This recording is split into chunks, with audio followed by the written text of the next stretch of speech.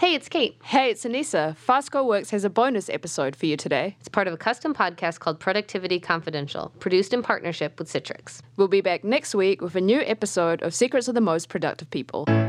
I'm Ted Brown, and this is Productivity Confidential, a custom podcast from Fastco Works and Citrix. We'll hear from industry leaders on how you can use emerging strategies and technologies to unlock employee creativity and productivity at your workplace. So welcome to another episode of Productivity Confidential. My guest this week is Mike DeFrino, CEO of Kimpton Hotels and Restaurants. Welcome, Mike. Thanks very much. Thanks for having me. So, Mike, this week we're talking about how these perks that companies are coming up with, whether it's unlimited paid leave, it's flexible time, it's sabbaticals, it's these novel ways of giving something back to employees. What's something that Kimpton is doing right now that's sort of different? Yeah, it's an interesting question, something we think about quite often in terms of what's actually going to be valuable or what's just going to sort of look good on paper. So we're constantly tweaking and adjusting those and looking for the tangible and the intangible perks or benefits of working at Kimpton. And so we do the sort of the requisite perks that one would expect, but we also turn it up a notch. Some of our unique benefits include sabbaticals for some managers and general managers of our properties, child and elder backup care, and parental leave, and tuition reimbursement. We also try to reach into our employees' families, and we give gift certificates to employees' kids who make the honor rolls. We call it Bill's Honor Roll. Bill Kimpton was the founder of the company, so we call it Bill's Honor Roll. And then, of course, things like fitness classes are available. We involve our employees throughout the day at both the properties and the home office, and obviously healthy snacks and food and great travel benefits. But we also think it's as important to make sure that the environment on property or in the office, if you will, is healthy and foundational to all of these other perks and what I call the nut tubification of the office place, where everybody's just getting snacked to death. Instead of doing that, we also concentrate quite a bit on how our employees are feeling, how they're enjoying their experience working for us, if they feel empowered, if they feel accountable, if they feel important in their work. And so we spend more time, obviously, nurturing that environment than we do on sort of the tangible perks. I think one without the other doesn't really work. You can't feed somebody into submission, but obviously there's the sort of the price of admission. You have to have a good vacation policy and other good health care and all of those other things that I think people should expect in a rich employment experience. But they also have to feel good. They also have to feel like we've got their backs. They also have to feel like they have possibilities and potential for growth and for career advancement. So those are really that's sort of the soup that we try to mix up every day, and we never stop. As employees change, as their needs change, as the job market changes, as competition changes, we're also moving and undulating with that. But our hope is that people feel like they're having a rich employment experience at every touch point of their work life. You spend more than half your waking hours at work. It better be a place that you feel good about and you feel enriched by, not just financially but emotionally, and a place where you feel supported and like you're making a difference. Well, it's interesting talking about, work being a place that you spend so much time in, as well as being able to deal with the changing needs and changing schedules of employees. Hospitality, it strikes me as a place where you need people to be there. It's about human touch. It's about interaction. How do you deal with employees who might be interested in more flexible work schedules, in sort of going a different direction than what hospitality has been defined by in the past?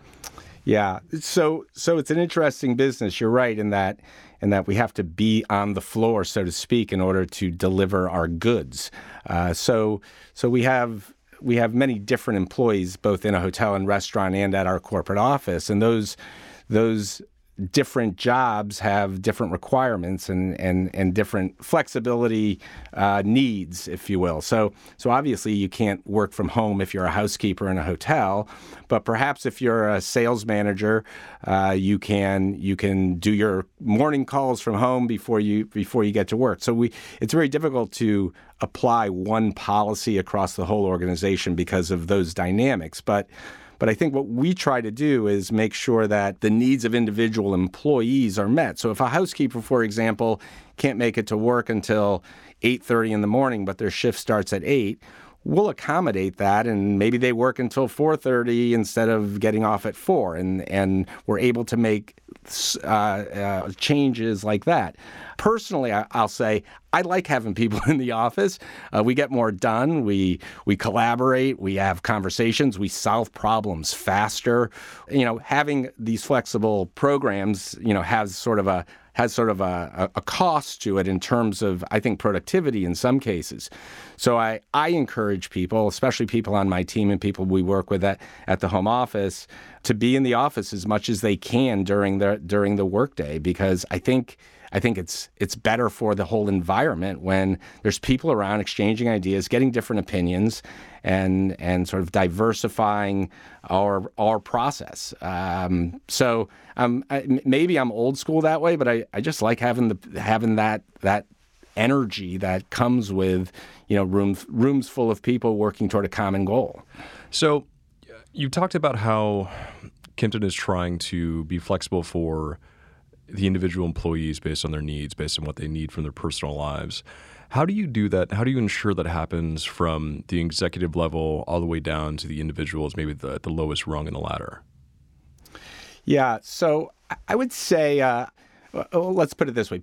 I think people are better at their jobs when their personal lives and their emotional state and their physical state too, whether they're getting enough sleep or exercise enough. I think we're all better off when there's a high degree of when that person is at their highest performance level. So I'm looking at individuals to make sure that we're providing them that environment and that level of flexibility while still being clear that, hey, I want you around. I want you here for the banter and for the contribution. But I need you here. When you're here, I want you at your best. So whether that means I got to drop my kid off at school every day and kiss him goodbye because that's the most important thing to me, or whether it's on Wednesdays I do a spin class in the morning, so I'm coming in a little bit late. This is sort of the idea that productivity as defined individually doesn't really have a single definition. No, I don't think it does. I think we all have our own needs, and frankly, those needs change all the time. I think you also have to have a high level of trust in your employees, and your employees have to have a high level of trust in me and the management team, so that they know that if they're not here, they're not going to be chastised or they're not going to be judged poorly because they're taking care of those other needs. So that's kind of a tricky thing in this workplace culture where you hear the stories of people sleeping under their desks so that they can always be at work and show their boss how productive they're being. We try to dispel those or debunk those myths all the time, and I think it's important that the leaders and my senior leader team especially, that they're exhibiting that behavior as well, that they're taking time off when they're taking time off, and that they're hopefully not sending emails at midnight on a Saturday night, and that if they have to run to a soccer game, they're out the door and without regret or without guilt. And that requires a sort of foundational culture in an organization where that doesn't happen, where you don't allow it to happen from the leader perspective, but you also don't allow the judgment to show up at any other levels of the organization. It's like that's who we are and that's how we run our business. When if things were to go south and I would have to adjust that, I would adjust it. But that's what's really worked for us. That level of, I don't know, that level of trust and that level of sincerity is an important part of the Kimpton experience, and that's, I think, why we keep people longer and why people get promoted from within and want to stay a long time and try different things and get different opportunities. Trust is so central to keeping good people around. Yeah, indeed. We'll be back after a short break. At Citrix, we work to simplify the workplace experience to transform how people collaborate, create, and innovate. With the evolution of technology comes an excess of distraction that often leads to a disengaged, fatigued workforce. That's why a grassroots team at Citrix created a mindfulness program called Thrive. At Thrive, we promote mindfulness sessions that, in turn, boost overall employee engagement. With the implementation of this program, employees have been able to better manage stress and maintain a strategic focus. Mindfulness at Citrix makes this all possible. I'm John Bukowski, and I'm helping the world work better. Learn more at citrix.com/fastgo. I wanted to ask you about measurements and understanding how new perks, sort of novel perks, how do you measure them? How do you get an idea of how well these are doing for your employees? How do you get an idea on how it's impacting Kimpton's bottom line? How do you get an idea of how these perks are impacting productivity on a large scale? Yeah, so like most organizations, we have a lot of surveys and metrics and employee opinion surveys, and we're always a top performer on Fortune's Best Place to Work list and all of that sort of thing. So we have those sort of standard measurements, but we also, I feel, design our perks and design our policies as a reaction to what the employees are looking for at any particular time. But the major perks that we're looking for people to be obviously happy in their work and involved in their communities and have time to think, have time to breathe, have time to exercise, have time to do something else than just work, have time to spend with their kids if that's what they want, or have time to spend at the homeless shelter and help out their community to try to make things better. So we allow for that. We don't have to have a strict designed policy for that. If we have that trust and we're empowering our employees, then that works out pretty well. And I think it's also important that we allow time for personal development. So we have a lot of employees who are trying to do other things, trying to learn different parts of our business. So giving them the opportunity to work within different departments and to learn from experts in a different part of their business and share ideas, I think is a big perk that we allow for. So we'll have lots of cross-function going on, and I think that level of understanding in a small organization like ours really helps our ability to work nimbly and the ability for people to progress in their careers. So that's, I think, a big part, especially with, the 20-somethings, which we have a lot of in our office. They're looking for those, not just life experiences, but work experience. I want to try out digital marketing. How do I market a hotel differently in the Caribbean than I do in New York City? And so we open the door for people to learn those different skills and maybe tweak some different parts of their interests and ultimately make them more well-rounded. And that only happens in the right environment where we welcome that inflow of other opinions and other expertise. I wanted to switch the script a little bit and ask about how you deal with any drops in productivity when you introduce a new benefit. Have there been new perks or new benefits that you've introduced during your career that you've seen maybe lead to a drop in productivity, to a dent in the bottom line, and you had to sort of reassess and get a better grip on what you were trying to institute?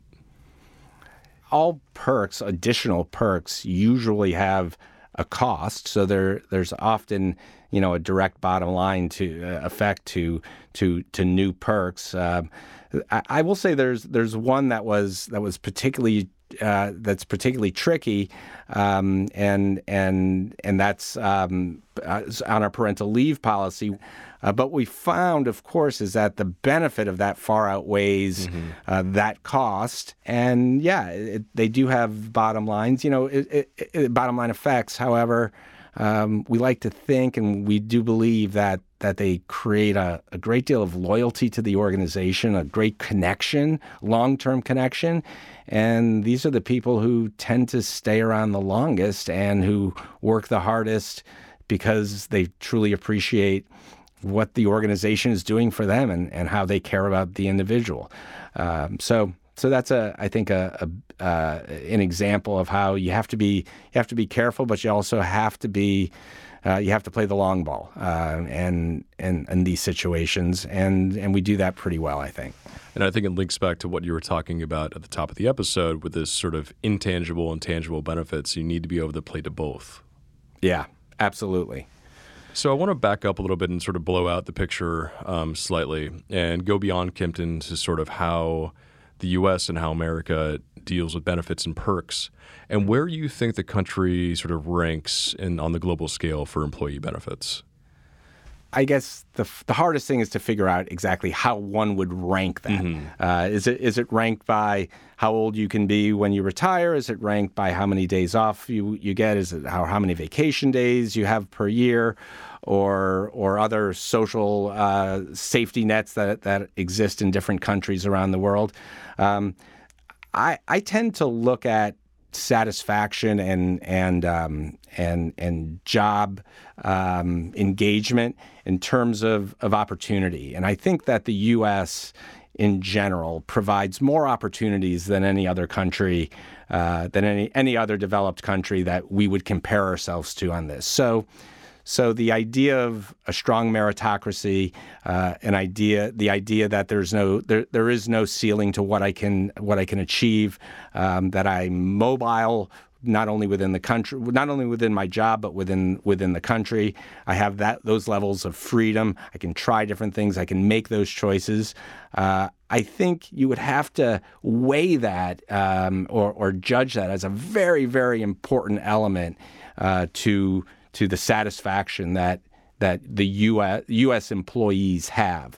Of course, it doesn't probably bleed through our whole culture, unfortunately.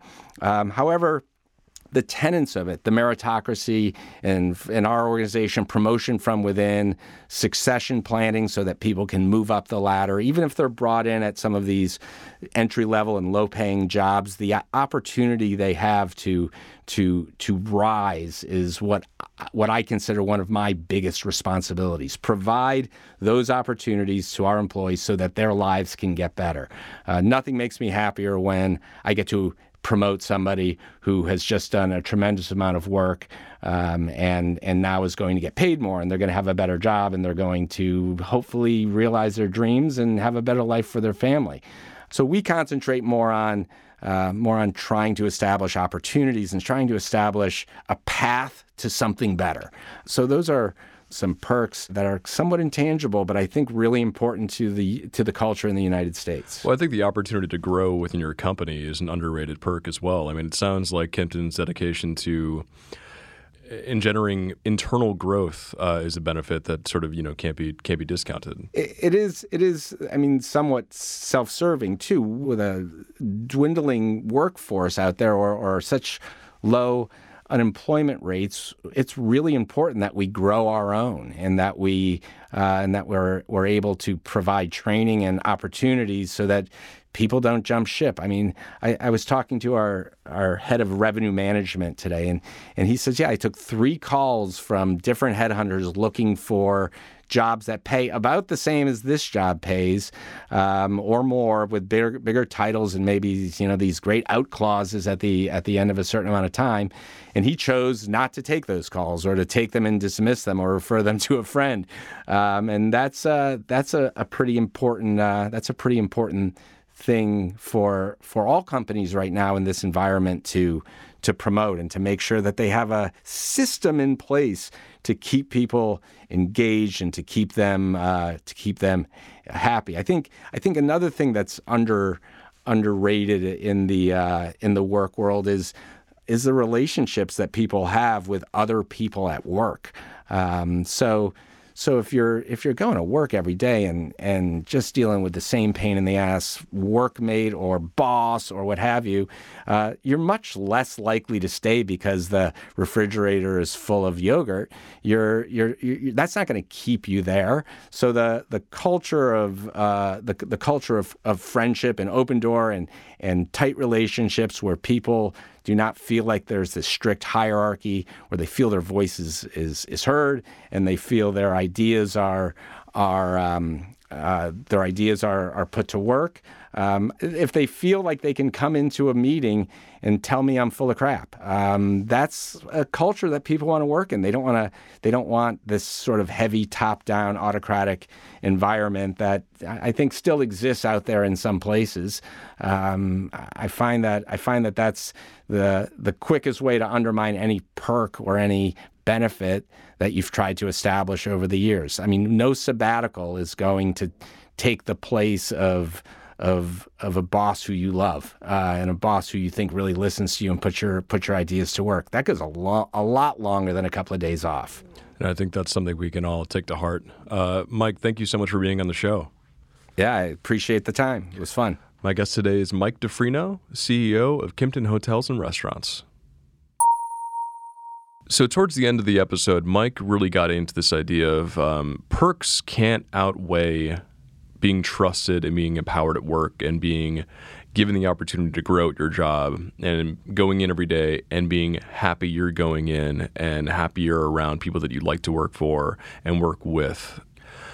And the happier an employee is and the more potential he or she feels like they can grow into, the more productive they're going to be, the more they want to do the work. You could hear how passionate Mike was about empowering his employees and giving them opportunities to grow within the company. And it's something that is so important in my career. Every good boss I've had, every good company I've worked for has always been more about giving me opportunities to be happy and do something that really hit my passion points. And it was always the best work I ever did. It was always the most productive I ever was. And it should be sort of central as you go forward thinking about how you want your company to grow and how you want your employees to be more productive, that a happy employee is a more productive employee.